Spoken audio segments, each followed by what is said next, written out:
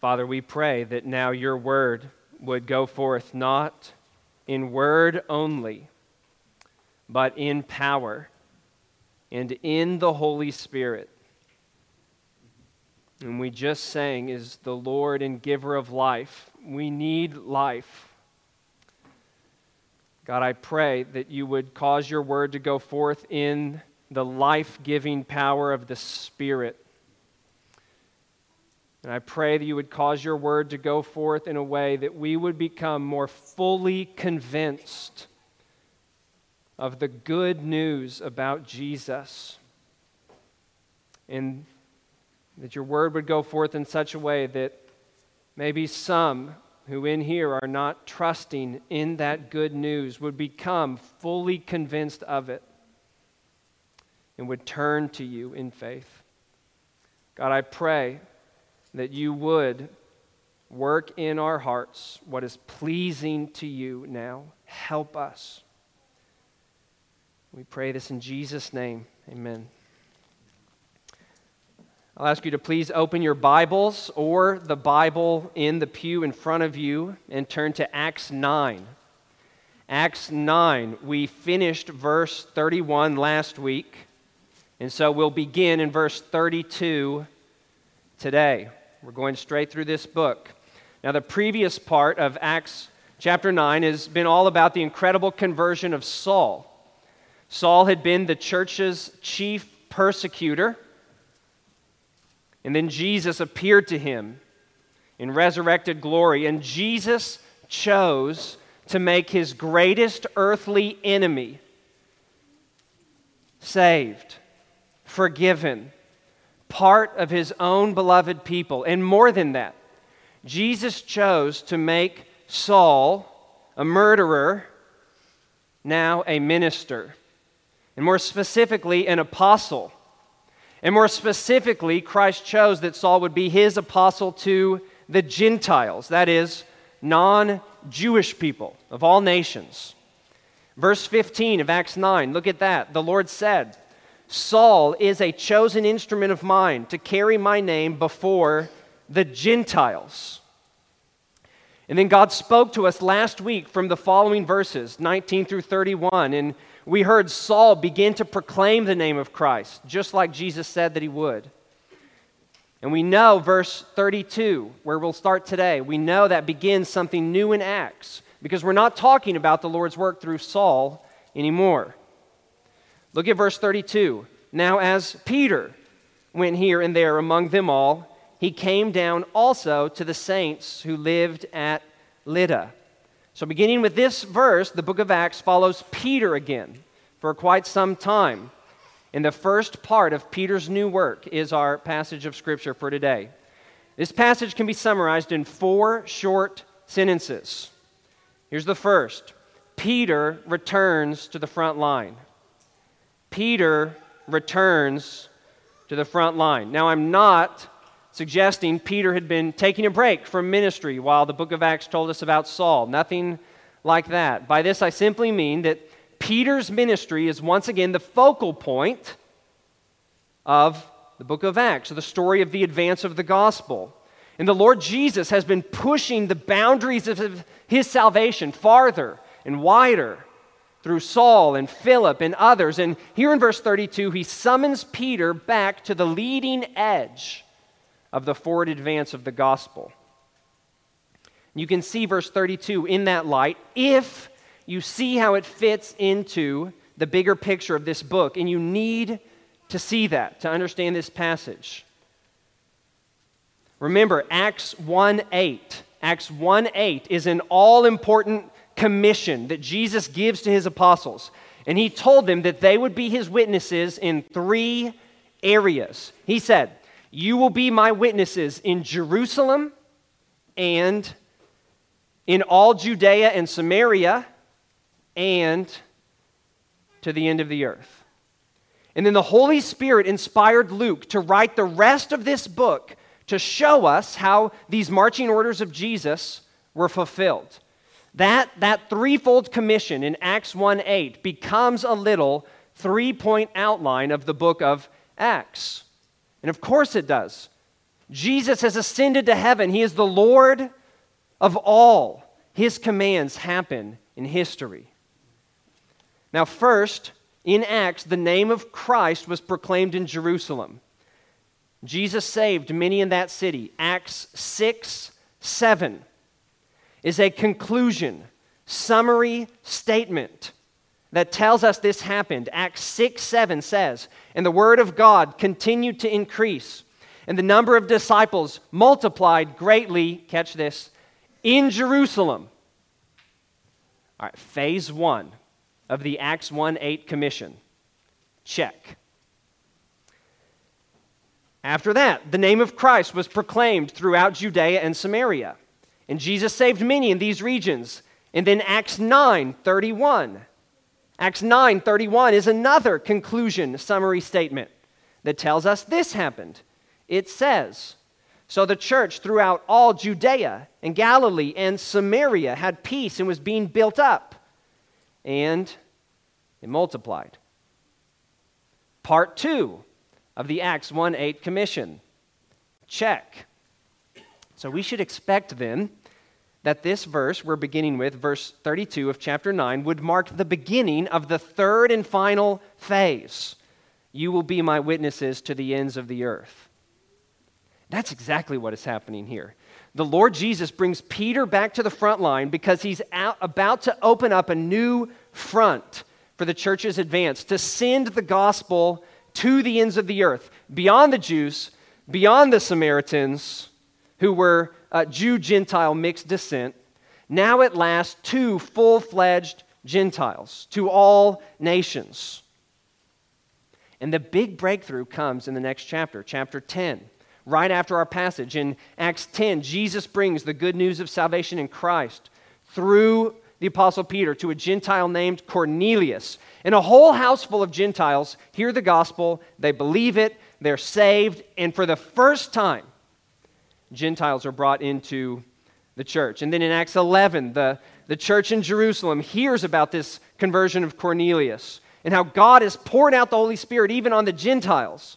And they glorify God, and they say, "To the Gentiles also, God has granted repentance that leads to life." They're amazed. And that's what the rest of the book of Acts is about. The saving message of Christ begins to spread without restraint to many different nations, many different peoples, or, in the language of Acts 1:8, to the ends of the earth. The conversion of Cornelius, the first Gentile, it started this explosion of salvation on the earth. And the Lord's plan was for Peter to be the one to pull the pin of that grenade. That's the book of Acts in a nutshell. And so here, Peter returns to the front line as phase 3 of Acts begins. Now, perhaps some of you, if you've been listening carefully and thinking hard, you might be surprised that Peter is the man who's chosen for this job. Remember, this passage comes right on the heels of what? Saul's dramatic conversion and call. And his ministry is just getting started. Why leave him so suddenly? And especially at this moment, on the brink of the gospel going out to the nations, to the Gentiles, to the ends of the earth. Jesus just said in verse 15, Saul is his chosen instrument to carry his name to the Gentiles. So why isn't Saul his chosen instrument to carry his name to the Gentiles first? Jesus has a point to make through Peter. We have to remember how the Lord has used Peter previously in this book. And verse 32 helps us do that. It points us back to his prior work. Verse 32 again, now as Peter went here and there among them all, or as he was traveling through all the regions that were just mentioned in verse 31. What were those? Judea, Galilee, Samaria. All right, that's where we last left the Apostle Peter. He was preaching the gospel to many villages of the Samaritans. Acts 8:25. It's all going to hang with me. It's going to come together for you in a second. All right, do you remember back then the special role that Peter played when the gospel went to the Samaritans for the first time? The Lord Jesus worked through the prayers of the apostles Peter and John to give the Spirit for the first time to these new Samaritan Christians. And it was significant for Peter to be involved in that because before that, in Acts 2, when Jesus initially gave his Spirit to the first Jews who trusted in him, that happened while Peter was preaching the gospel. So get this, when the Lord brought the gospel, poured out his Spirit on the Samaritans in chapter 8, what did he do? He brought Peter to the front line to demonstrate that these Samaritans were becoming part of the same church, that they were built on the foundation of the same apostles. They were equally part of the same body of Christ with the Jewish Christians before them in Jerusalem. And the Lord is doing the same thing here in chapter 9.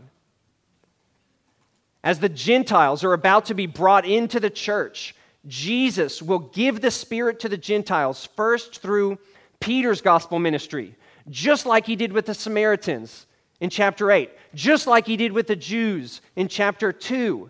Why? To show that these Gentiles are going to be part of the same one unified, Spirit-filled church that Jesus is building on earth.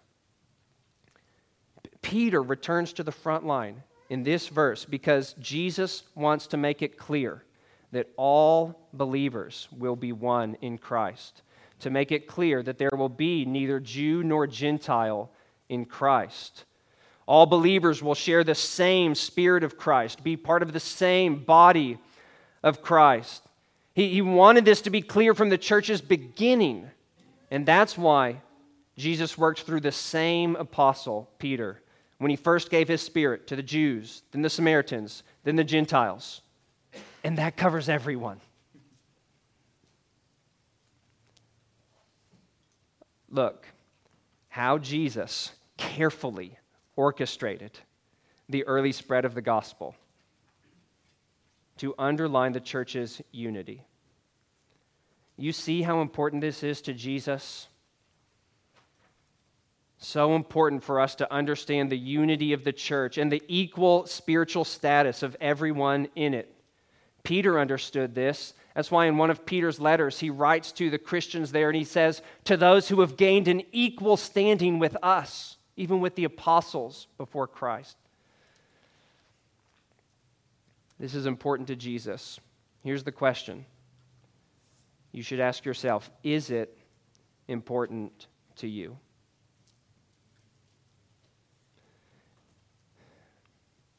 Is it as important to you, the unity of the church, as it clearly is to Jesus? Do you pray for the unity of the church? Jesus did. Jesus does. Do you join him in those intercessions? Do you work for the unity of the church in any ways? Do you work against the unity of the church in any ways? Here's another question. Are you truly grieved whenever you see the church fractured? Which is a way of asking, does it really matter to you? It matters to Jesus.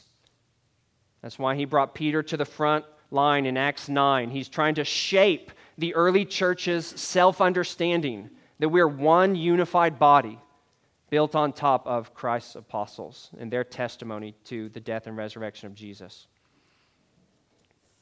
Now, I told you this passage could be summed up in 4 short sentences. That was the first. Peter returns to the front line. Here's the next. Peter raises a paralyzed man. Peter raises a paralyzed man. Now, the end of verse 32 said, Peter came down to the saints who lived in Lydda. That was a little over 20 miles northwest of Jerusalem. Now, look at verse 33 now with me. See what happened there. There, Peter found a man named Aeneas, bedridden for 8 years, who was paralyzed. Now, Aeneas was likely part of the church in Lydda, whom Peter went to see and strengthen on this occasion. And we're told Aeneas had been laying down on his bed for 8 years to emphasize how severe and long-standing his paralysis was. This man had not gotten up for almost a decade. And Jesus intended to change that on this day. Look at verse 34. Peter said to him, Aeneas, Jesus Christ heals you. Rise and make your bed. And immediately he rose.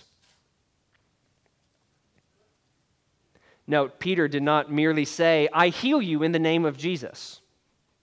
He made it even more clear that the power and presence of Jesus was accomplishing this miracle because he said, Jesus Christ heals you. Jesus Christ, even though he has ascended to heaven, still was working on earth directly by his Spirit. And you're supposed to get that message from this verse also by hearing in this verse an echo of the words of Jesus in the Gospels. Did anyone hear that? Remember, Jesus himself, during his earthly ministry, he spoke to a paralyzed man. He said, rise, pick up your bed. And then immediately the man rose, Luke 5:24 and 25. And Peter speaks very similarly, showing what? Christ's ministry on earth was continuing by his Spirit through his apostles. And this is a story that sounds like it belongs in the Gospels, doesn't it? Well, that's because that man Jesus from the Gospels was still alive and was still working on earth. Aeneas is raised immediately. And then Jesus had planned to accomplish even more good and greater good through this healing miracle. Verse 35 tells us that. Look at verse 35. It says, all the residents of Lydda and Sharon saw him, and they turned to the Lord. So when Aeneas rose, people turned. And turning to the Lord indicates repentance. Turning means changing direction. The residents of these regions turned to walk towards a new treasure, to the Lord. They chose to leave the path of sin and self-rule to entrust themselves to Jesus and start following him. They saw proof in Aeneas' new legs that Jesus was the Lord. And the miracle then provided a platform for Peter and for other believers in the region, no doubt, to proclaim Christ, to proclaim the authority of Christ, to proclaim the saving work of Christ. And many repented towards Christ. Again, that brings us to a question you should ask yourself. Do you see and believe in the authority of Jesus? Have you heard about what Jesus did to save sinners like us? Then you need to turn. Turn to him. Repent towards God. Even believers, ask yourself, what are the ways that you are not walking towards God, that you are not walking with God? And then turn to walk that way. This is the Christian life. Look at Jesus healing Aeneas. Again, learn from this that Jesus is a compassionate God and he is a capable Savior. He is worthy of your trust and he is worthy of your turning. This is the kind of God that you want to turn to. Now, a second miracle follows the first one. As after Peter raises a paralyzed man, next he raises a dead woman. And that's the third key sentence to note, to outline this passage. Peter raises a dead woman. Verse 36 describes the lady who had died. She was a believer. She was a very honorable woman. Verse 36 now, there was in Joppa a disciple named Tabitha, which translated means Dorcas. She was full of good works and acts of charity. And that especially refers to deeds done to help the poor. Now the next verse describes her death, the death of this precious sister in Christ whose life was full of good works. Verse 37, in those days, meaning in the days when Peter was in Lydda.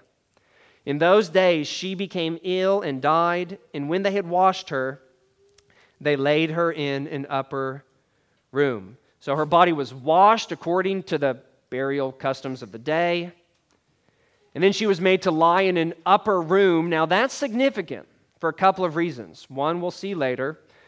For now, notice simply that she was put in an upper room instead of being anointed and buried, which would have been the customary next steps to follow washing the dead body. Now, perhaps she was put in an upper room instead of a grave because her friends had hope that she might be raised. Now, why might they? I think they heard that the Apostle Peter was in the area. Acts 5, which we have seen. Remember, verse 12, it told us many signs and wonders were regularly done among the people by the apostles. Acts 5:15 told us of a time that multitudes of men and women carried out the sick into the streets of Jerusalem, and they laid them on cots and mats so that as Peter came by, at least his shadow might fall on some of them. And then sometimes, Acts 5 said, people gathered from the towns around Jerusalem and brought the sick and afflicted and those with unclean spirits to the apostles, and they were all healed. So we understand, don't we, why in verse 38, Tabitha's friends call for the apostle Peter. Verse 38 says, since Lydda was near Joppa, the disciples, hearing that Peter was there, sent 2 men to him, urging him, please come to us without delay. Now perhaps they had heard the Lord recently had worked through Peter to heal Aeneas. Peter comes, verse 39. So Peter rose and went with them. And when he arrived, they took him to the upper room. And all the widows stood beside him weeping and showing tunics and other garments that Dorcas made while she was with them. She was a seamstress. Now clearly, this Tabitha had made quite an impact during her life. Good works matter. There in the upper room, look at it. Her body is laying there, and a group of widows are weeping because of how much this lady cared for them. And they showed Peter the clothes Tabitha had made for them. They were probably wearing these garments. You don't have to be a Bible scholar to notice while reading the scripture that caring for widows is a matter that is close to the Lord's heart. And God gave himself a title along these lines in the scripture that called us to worship at the beginning of this service. Psalm 68:5 says, "Protector of widows is God." The Lord sent Peter to this upper room, at least in part, because he loved these widows. And Tabitha showed godliness, God-likeness, when she cared for these sisters in Christ who could not totally care for themselves. And she made garments for the widows. And these were, no doubt, some of the good works and the acts of charity verse 36 talked about. I want to invite you, if you're a Christian, to think how you might imitate Tabitha as she imitates God. Do you know a needy sister in Christ who could use your help? Or maybe just your company? Notice again at the end of verse 39, Dorcas didn't just make clothes for them. She was, what does the end of the verse say? With them. That's a good work. Verse 40 tells us what happened after Peter spoke with the mourning widows. Verse 40, Peter put them all outside and knelt down and prayed. And turning to the body, he said, "Tabitha, arise." And she opened her eyes. And when she saw Peter, she sat up. And he gave her his hand and raised her up. Then, calling the saints and widows, he presented her alive. Now again, this should sound familiar to you. It sounds like Jesus on purpose.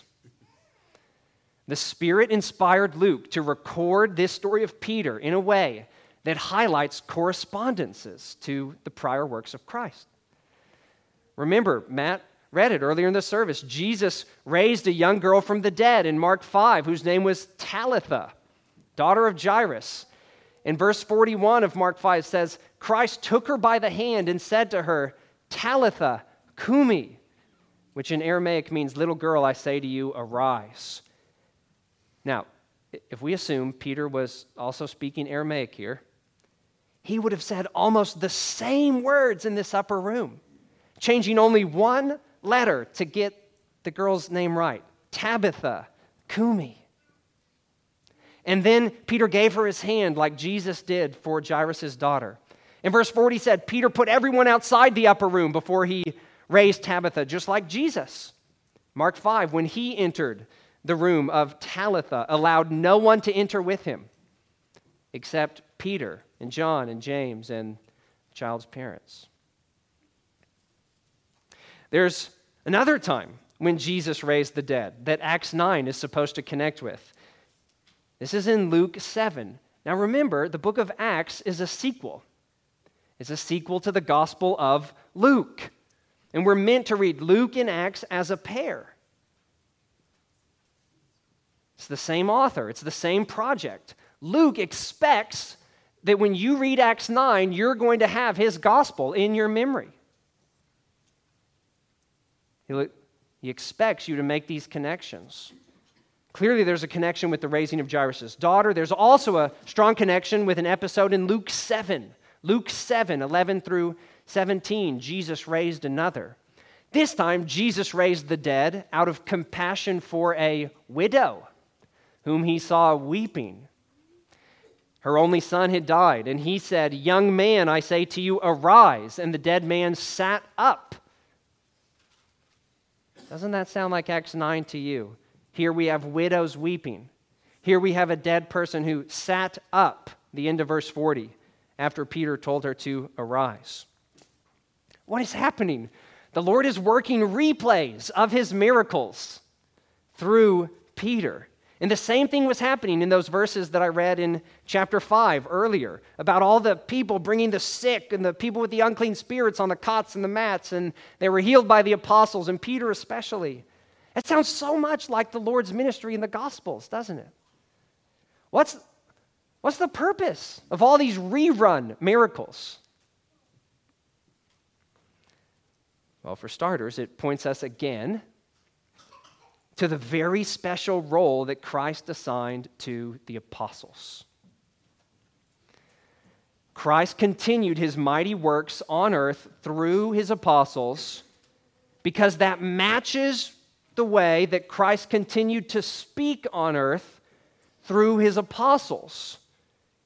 Jesus chose them, sent them out as his authoritative spokesman, as his Spirit-inspired witnesses. The apostles were not just some random Christian guys. There's a reason why there's a 1st and 2nd Peter in your Bible, and there's not a 1st and 2nd Keith. As an apostle, Peter wrote and spoke the words of the Lord, just like we see him in Acts 9 working the works of the Lord. The Lord sent out the apostles as eyewitnesses of his resurrection. Those were their credentials. And the inspired words that they preached and wrote, Jesus planned that would be the foundation of the church that Jesus would build on earth. Ephesians 2. Jesus gave us authoritative witnesses to tell us who he is and what he did to save sinners. And we have that now in this book. This is the inspired apostolic testimony. They're the words of the Lord through his apostles. And this special purpose of laying a foundation of testimony that Christ had for the apostles, that's the reason why Peter is brought back to the front line. Here in Acts 9, as we come to the brink of the Gentiles being saved into Christ's church, Peter's an apostle. Now, there is really a lot of confusion that could be avoided as believers try to understand the New Testament and try to apply the New Testament to our lives. Confusion could be avoided if we would just learn that the Lord had a special role for the apostles to play, and we are not apostles.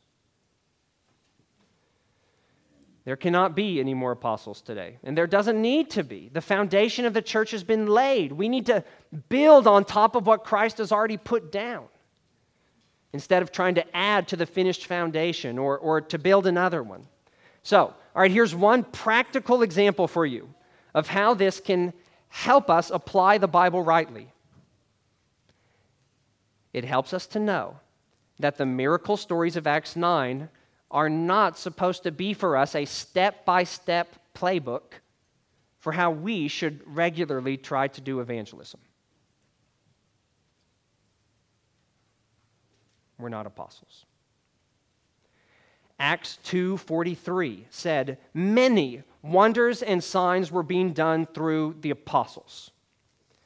Acts 5:12 said, many signs and wonders were regularly done by the hands of the apostles.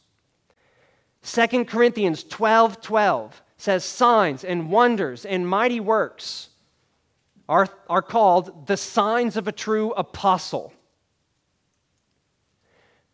You notice the Christians in Joppa, they didn't try to raise Tabitha from the dead themselves, did they? No, they heard the apostle Peter was nearby and they urged him to come without delay. Now, I don't want you to mishear me and overcorrect here. I am not saying that we shouldn't pray for God to heal when someone we love gets sick. Thank you, Brother Justin, for leading us in that kind of prayer. That's good and right. And actually, James chapter 5 tells us that we should pray for that in some cases. But we should not expect that the experience of the apostles will be ours exactly. And really, if you have that, to some Christians, when they hear that, they think, well, that's a really big bummer. But if you have an eternal perspective, that should not be all that disappointing or dissatisfying to you.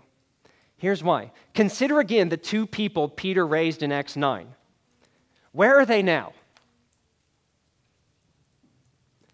Those legs of Aeneas, which were miraculously healed, they're not still walking the earth.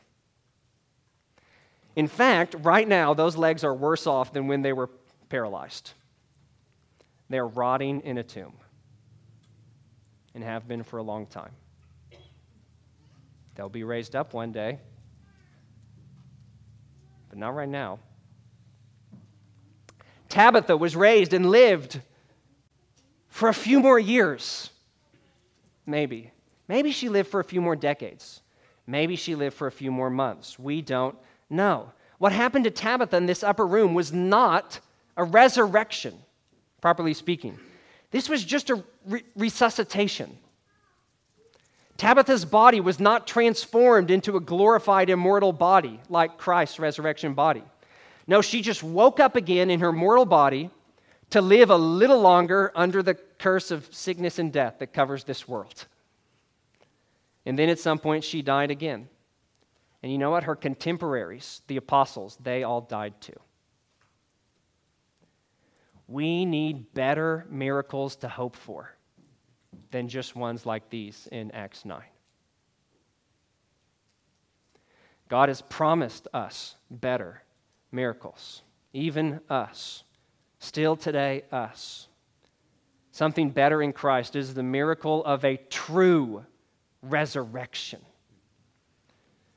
For eternal life in a sin-free, curse-free creation, clothed with immortality, dwelling with a holy, blessed God. And we can actually hear that promise in our passage in Acts 9. In the original Greek, the word used to describe Peter's two miracles is the same word used throughout the New Testament to describe the resurrection of Jesus. Peter tells the paralytic in verse 34, rise. Verse 34 tells us immediately he rose. Peter speaks to Tabitha in verse 40, arise. Verse 41 says Peter raised her up. That's the same Greek verb in all those instances. And it is the triumphant word of the gospel. Jesus rose from the dead after dying for our sins. This is why this passage is such good news for us, because the power that raised Aeneas from his bed and the power that raised Dorcas in the upper room is the same power that raised Jesus from the dead. And Paul prays in the book of Ephesians that you would have the eyes of your hearts opened, Christian, so that you would understand that that same power is now at work in you and is the guarantee that you too will be raised from the dead to eternal life with Christ if you're trusting in him. These signs of Acts 9 are wonderful, especially because they confirm the apostles' testimony that Jesus is risen. His rising saves us forever. Promises we will be raised with him, like him, totally forgiven, totally freed from sin. This is what God gives us freely instead of eternal judgment that we deserve for our sins, all of us. He gives us this to all who simply rely on what Jesus did to save sinners and give their lives to him. That's the salvation God offers in Christ, and it's better than any resuscitation. These are better promises. The real gospel has better promises than the prosperity gospel. This is better infinitely, and that's why it's wonderful to read that the ultimate result of this woman's resuscitation was the eternal salvation of many. Look at verse 42 of Acts 9. And it became known, verse 42, it became known throughout all Joppa, and many believed in the Lord. So this second miracle has the same effect as the first. By God's great grace and power, people believed in the Lord and turned to the Lord.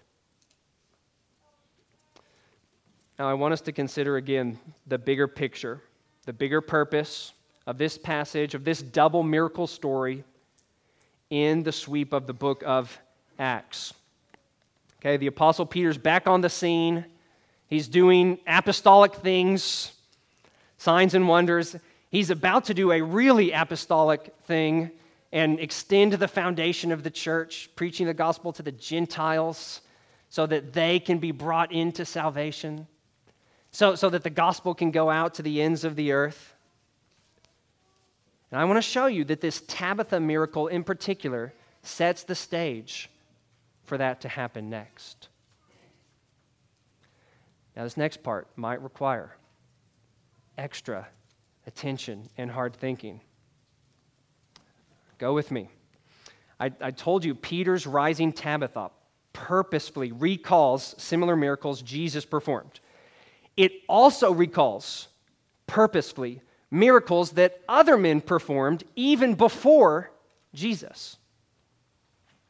Has anyone thought that? Who might that be? The great Old Testament prophets Elijah and Elisha.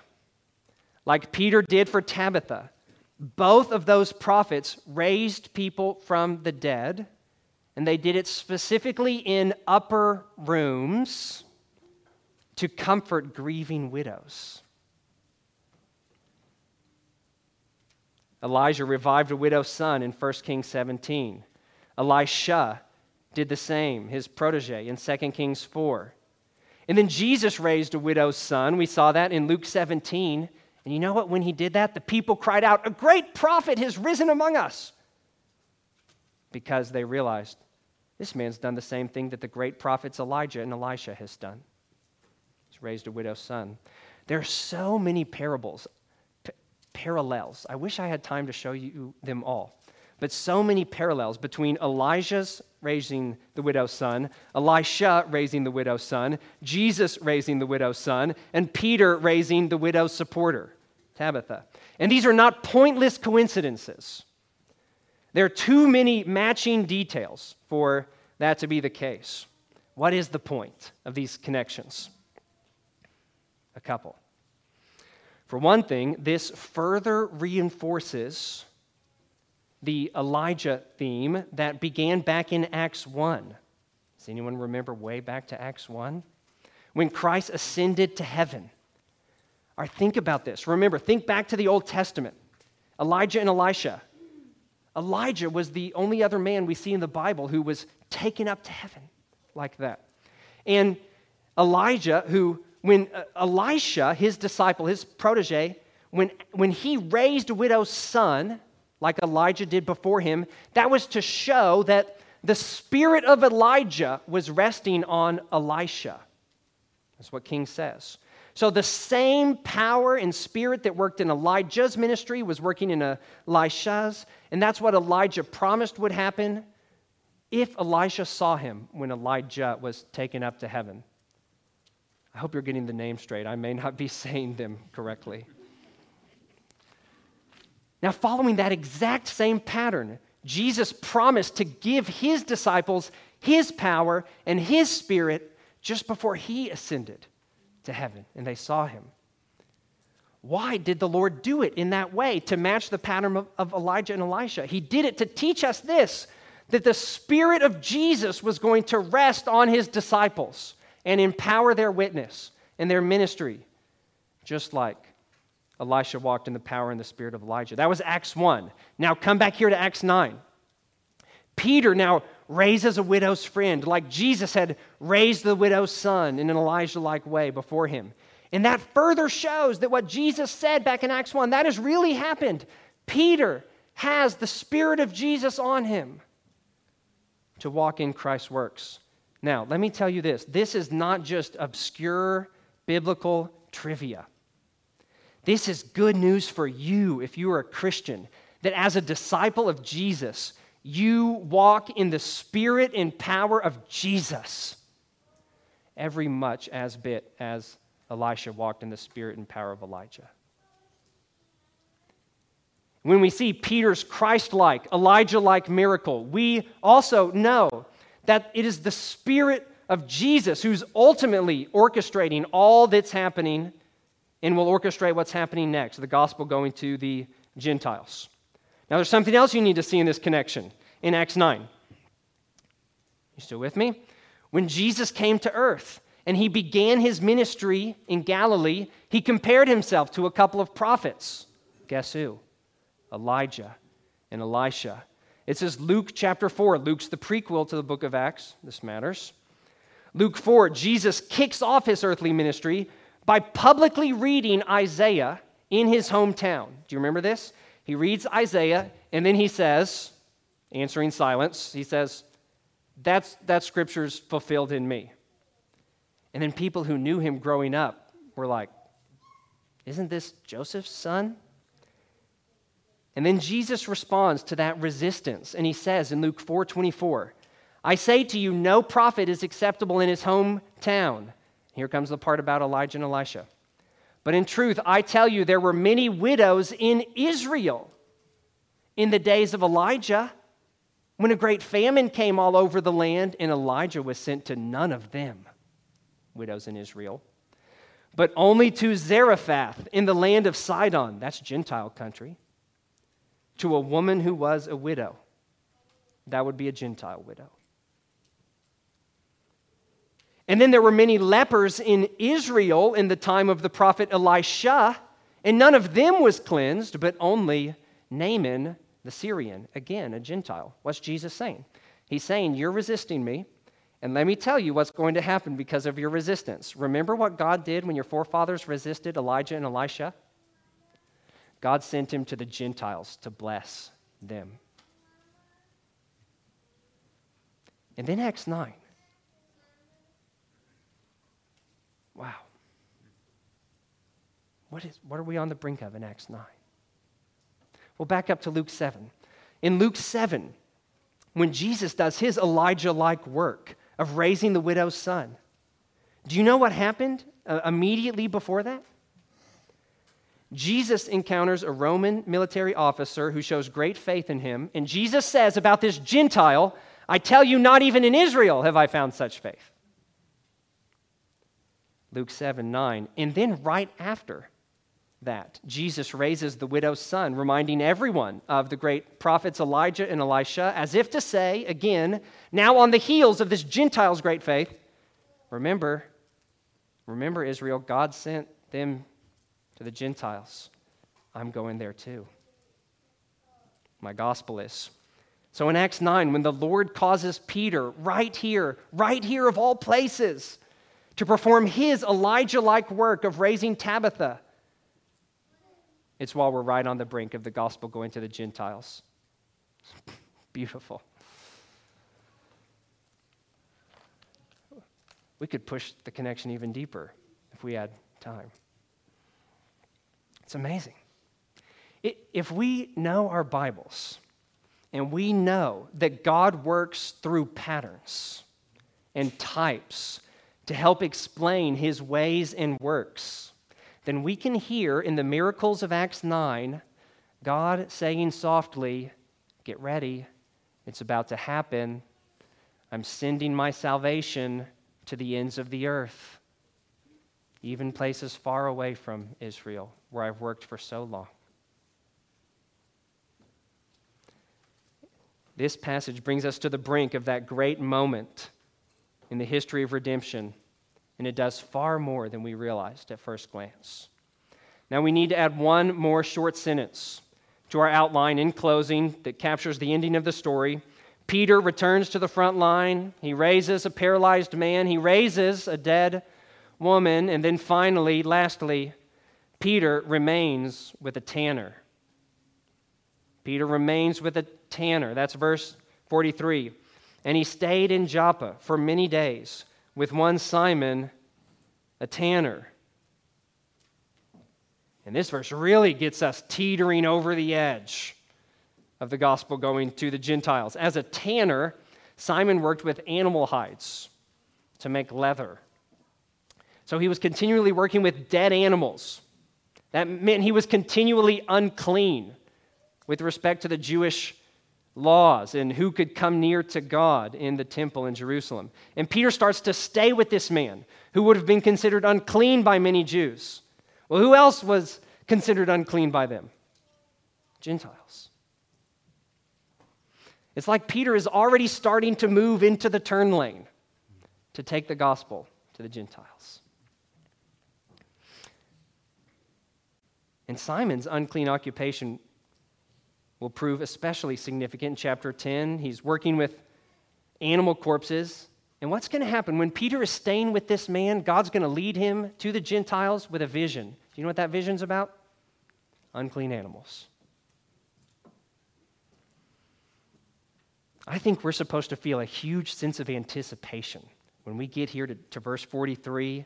The stage is all set for God to show that even Gentiles, to men and women of every nation, without respect to their ethnicity or their family history or their ancestry, to people from every nation, God will grant repentance leading to eternal life. And so we'll have to wait a week, and with all this anticipation, we leave Simon with a tanner on the brink of something wonderful. In chapter 10 it comes next Sunday.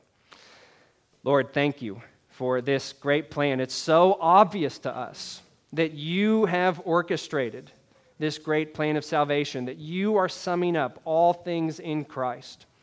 God, I pray that you would help us to understand you and your ways better because of what we've looked at today in your word. And I pray that you would help us now to sing your praise and to remember the death of your Son at this table in true faith for your glory. We pray this in Jesus' name. Amen.